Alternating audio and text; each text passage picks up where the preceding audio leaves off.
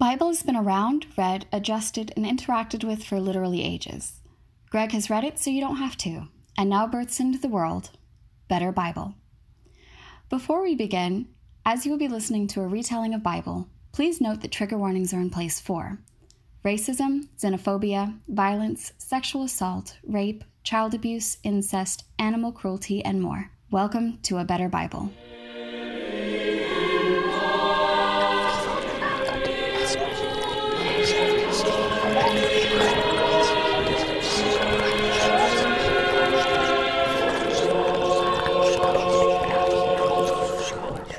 Tell you what, it's been a hard old slog, hasn't it? But here we are, at the end of... No, not the end of the Old Testament, not even the end of all of Bible. Should have said that the other way around, but look, right, get excited because we're coming to the end of the narrative section. Don't get so excited that we've finished the book, okay? This is the last book of the narrative section, and then it's off to...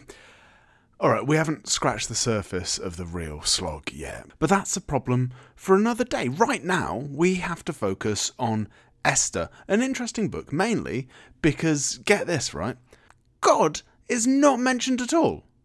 Not once is God mentioned or referred to in this one, which is a weird choice. Probably people will say that, it's got something to do with God being present, even when it doesn't look like he is. But I reckon it's much more likely that they just forgot. But regardless, right, we're going to go do this. Let's go. This is about 100 years after the exile. You know, the exile that we've been focused on for the last few books. It's set in the capital of Persia. The king of Persia is knocking about, generally showing off his wealth and giving a banquet. Everyone is there and they are loving it. Chilling out, silver rings absolutely everywhere, gold pissing about all over the place. Like, this party had an open bar. It's that level of party. After everyone gets nicely trashed and rejoices that there ain't no party like an S-Club party, the king asks these 7 eunuchs, I say asks, orders is more accurate, he orders these 7 eunuchs, right, and he gets them to go grab his queen because she is wow fit and he wants to show her off, which seems pretty standard. So basically, right, he wants her to stand in the middle of the banquet hall, do a spin or something, so he can say, that's right, I am banging that. High fives will be dished out left, right and centre. Unfortunately, for this perfectly reasonable plan, the Queen refuses. She's simply not having it. This, naturally, makes the king absolutely apoplectic with rage. So he has a word with his wise men. What are we going to do, fellas? Is there like a law or something to make her do as I command? Don't think so. Well, damn. That seems like an oversight, doesn't it? She didn't do as I told her. Surely that's just wrong.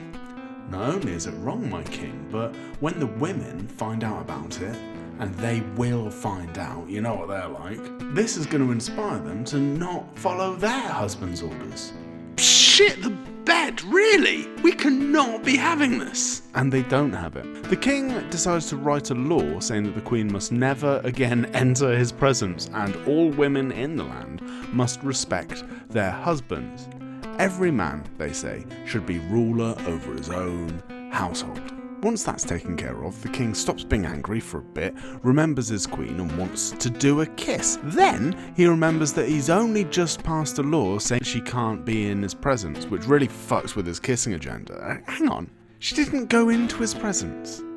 So her punishment was to not go into his... Isn't he playing into her hands?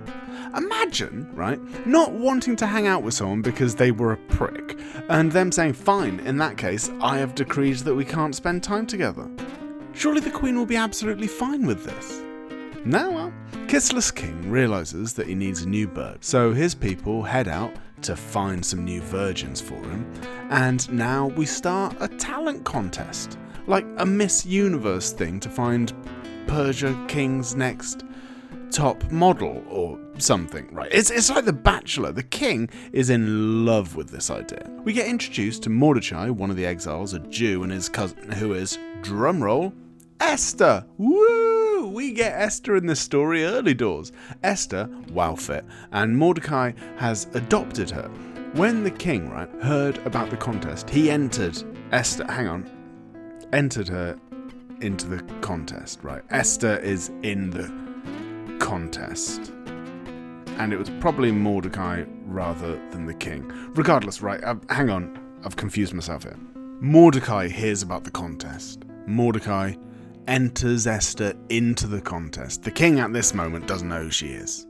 Okay? I just want to make sure we're all on the same page, okay? That it was probably Mordecai rather than the king. Right? Regardless, we're all together. All you need to know for certain is that Esther is in the contest.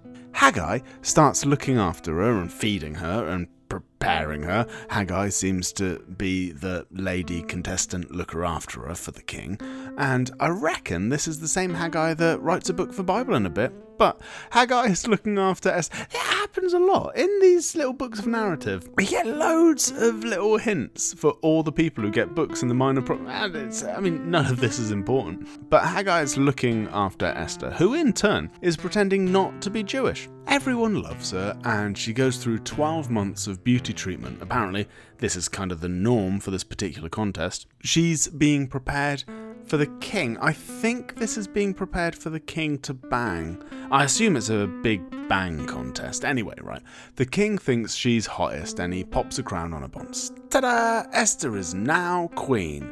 And we get another banquet in order to celebrate. All going swimmingly. Meanwhile, Mordecai is just knocking about, living his life, and he overhears a couple of dudes talking about how they want to murder the king, and Mordecai is all like, dude, that blows, I better get word to the king. So he gets word to the king, and those two plotting fellas get impaled on huge stakes. So far, so Bible. Now, stick with me, because this story does jump around a bit. Mordecai gets into a situation where he is expected to bow down to the king, but doesn't because Jew, and I'm guessing Jews aren't allowed to bow to Persian kings or something. Anyway, right, being told that Mordecai is a Jew doesn't seem to quite cut it for the king, and the king gets angry as all hell and wants all Jews punished. Bit of a leap, considering this dude just saved his ass, but anyway, king's got a king, I suppose.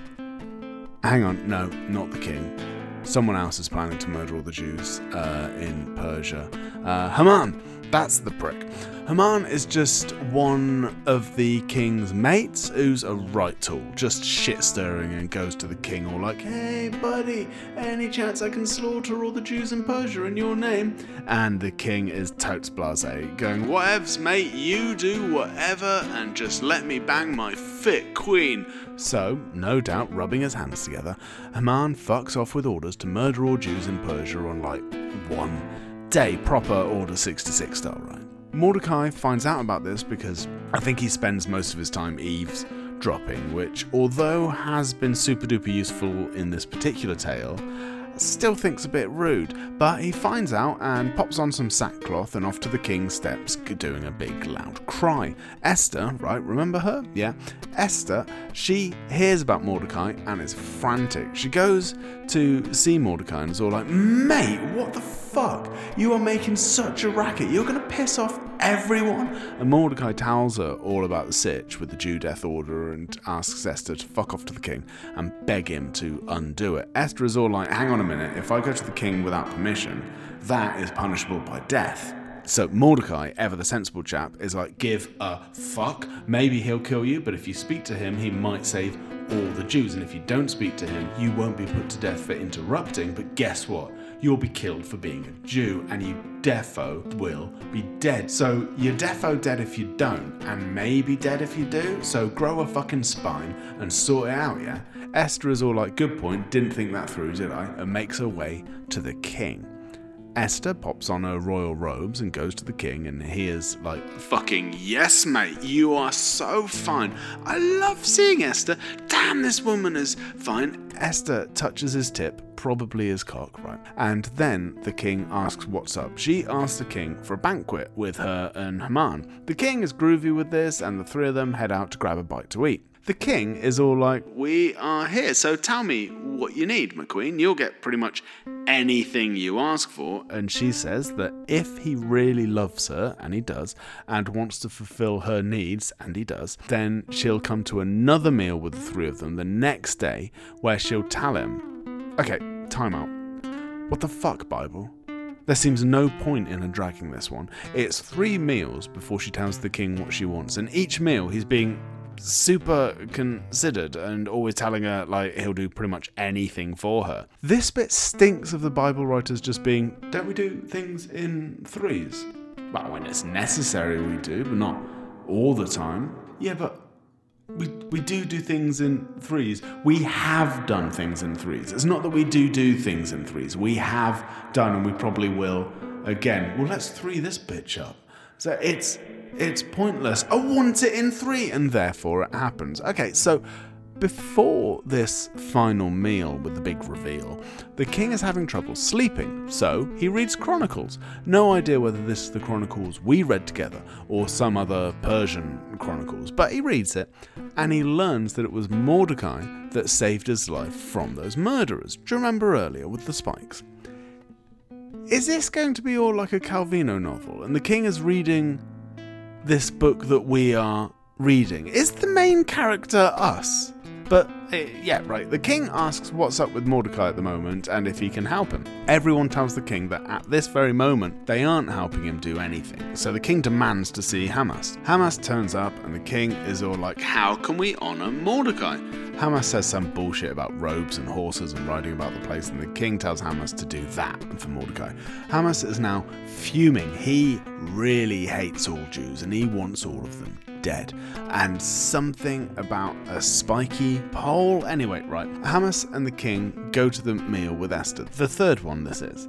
And the queen, because remember, Esther is the queen, asks her request. She says, if you like me, grant me my life, spare my people, right? By the way, I am a Jew.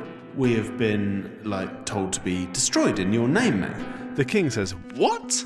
I fucking love me some Jews. Who sorted this shit out? I would never try and kill all the Jews. Oh, in my name, was it? My name? It was Hamas, right? And he is told, look, it's Hamas, that bell end there. The king is furious and gets Hamas poled, impaled on a 50-foot pole or something. Nasty business, really. The king then gives Esther Hamas's estate, gives his ring to Mordecai, and Esther pleads with the king to put an end to the plan to annihilate all the Jews. The king thinks this is more than reasonable and cancels the order. Hooray! No Jews are killed. It was all a tremendous misunderstanding. Then there's a celebration.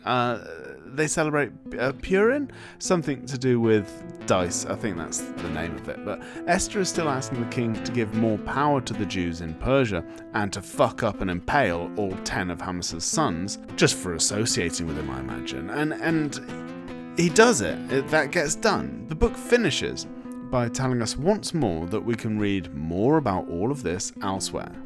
And that's that. That's the entire narrative section over and done with. Promised land, moving to a monarchy, temple, exile, return from exile. That seems to be the order of these few books, and very fun it all was too. Next up, we move to the Books of Wisdom, which I think is just 5 massive poetry books. But we will start with Job getting endlessly fucked over for no reasons. Should be fun. Thank you for listening to A Better Bible. Now we need you to spread the word. Rate, comment, and subscribe on iTunes. Follow the Twitter in the episode description and let us know how we changed your life, why you love us, how you need us. Share this with the world. Evangelize like a bastard.